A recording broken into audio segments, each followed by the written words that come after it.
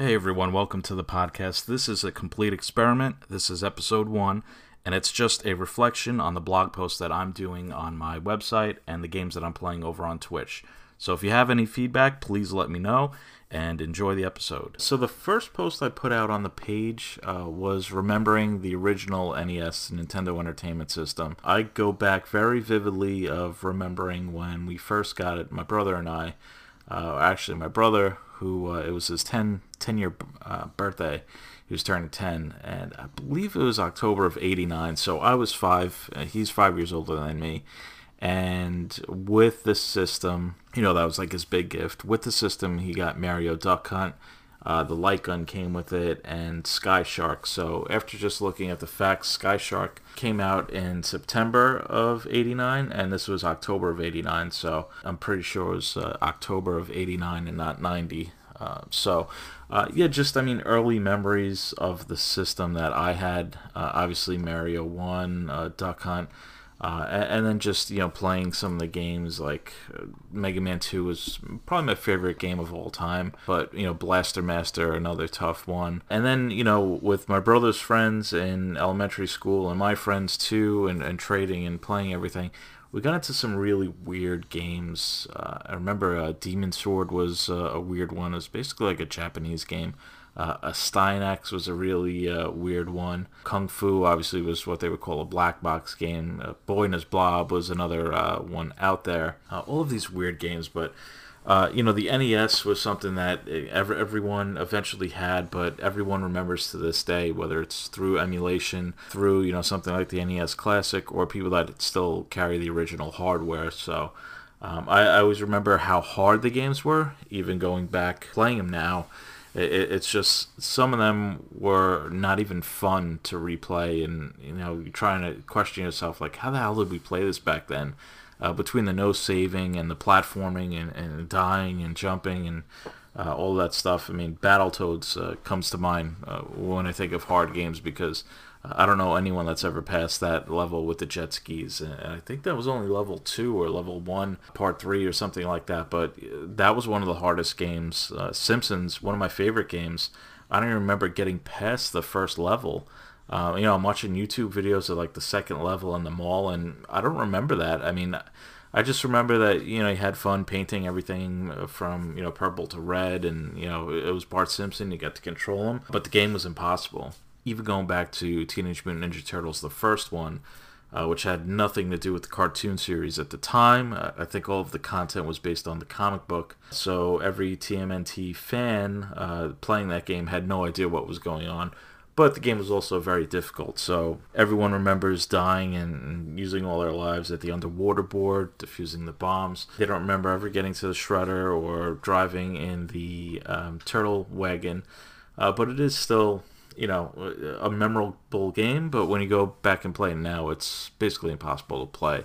And if you need some more detail, take a look at the Angry Video Game Nerds. I think it's 10 years old already. The video about the Teenage Mutant Ninja Turtles video game. Just how impossible it is, but also how irrelevant it is compared to what we were used to. Two-player games, always love the two-player games, whether it's the sport games, the co-op like TMNT 2, the arcade game. I was big on the kind of weird sport games, so like ice hockey, where you could pick your fat, small and medium guy, and also Super Dodgeball was one of my favorite ones, where you have like these exaggerated throws of the ball, and it's like every stereotypical country that you went to, there's like a character that was a stereotype of them, so it definitely wouldn't fly nowadays. But it's pretty cool, going to Iceland and going to India and China and seeing all these little characters.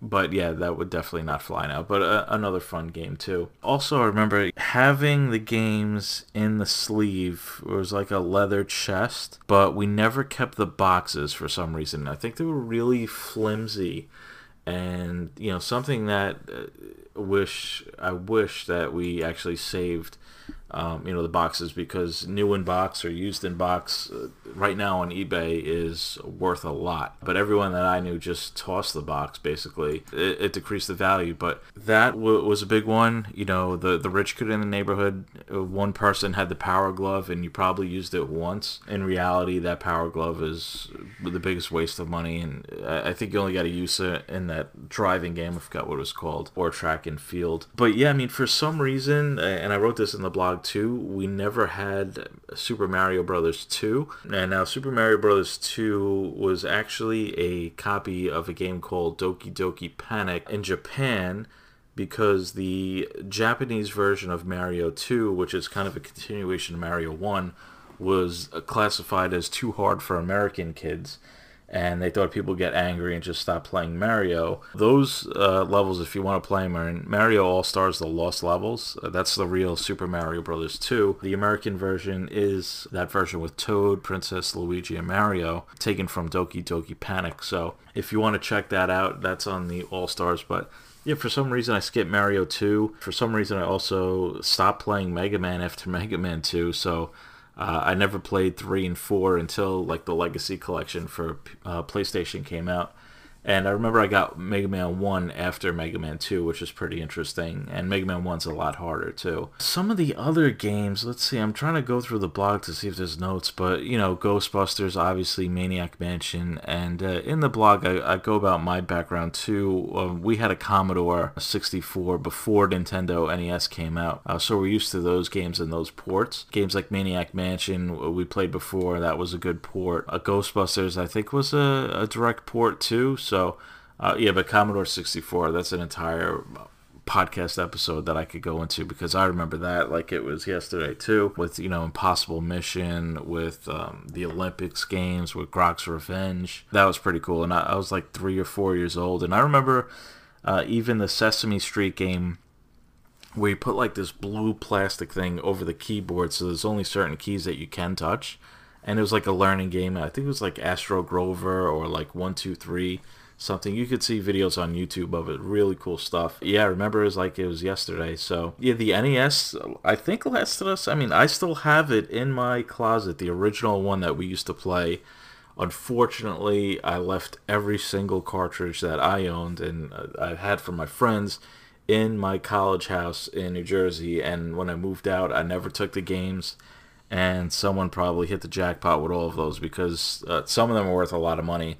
I know for a fact that Snow Brothers is on eBay for like $200, just the condition that it was in. So I lost, I didn't lose it, they were there, but I never took it with me. And then in college, when I was in college, maybe 10, 15 years ago, that was the rise of emulation and Nesticle. So I kind of fell back in love with all of the NES classics, and now that the system's out, I hacked that thing immediately and put all my favorites on there. So this blog and this podcast is going to just be my memories onto paper or onto voice, and hopefully just getting the attention of other people around the country, around the world, that share the same kind of time frame passion as I do, because I went Commodore 64, I really remember.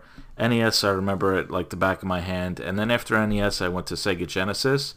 So I wasn't really big on Super Nintendo, and you'll see that in later blog posts. That was more of the emulation and just going to my friend's house and playing SNES. And then when that time came to make the decision to go to Nintendo or go another route, I chose Sony PlayStation, and it's stuck with PlayStation since then. So, back then it was either you made the jump to SNES or Sega, and then after that I was like N64, PlayStation, or Sega Saturn. So I made the rare jump of NES, Sega, Sony, and have stuck with Sony since. So I'll consider PS1 games and PS2 games retro on here, because believe it or not, it is over 15 years old and almost 20 years old on some of them.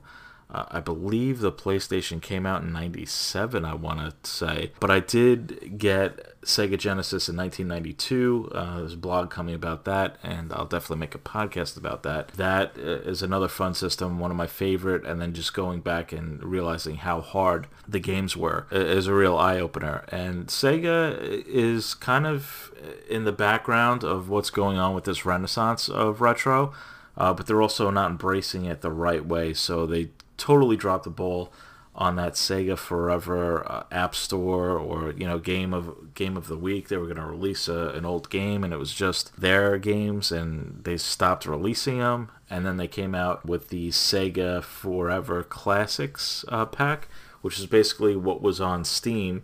But they took out Sonic 3 and Sonic Knuckles because I think of the Michael Jackson thing. But also they took out Echo the Dolphin.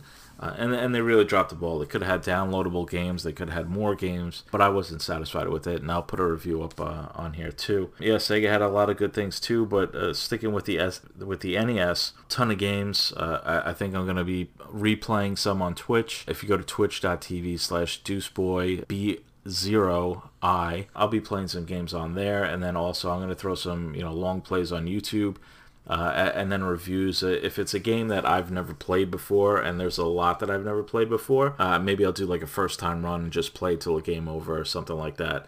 Because there's a lot of, I think there's like 900 NES games. I probably played maybe 50 to 100 of them. Mostly the classics and then some of the obscure that I mentioned. So I'm interested in replaying them. There are a lot of bad Nintendo games out there.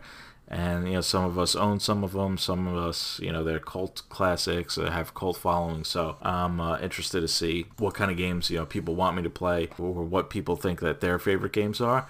Because there's a lot that I've never even heard of or never even played, and you have to think of this time as pre-internet, so if the kids in your neighborhood didn't have it, then you probably never heard of it, because Nintendo Power came a little bit later, and GamePro actually came a little bit later too, so if you weren't in the toy store looking at the displays, you would have no idea what games are coming out. So that I'm going to keep on here too. I'm going to make blog posts, maybe do reviews of games I never played, and then that just raw emotion of playing it live and getting the feel that way. So I'm going to keep this blog for putting my thoughts on there. I'd like to hear your thoughts.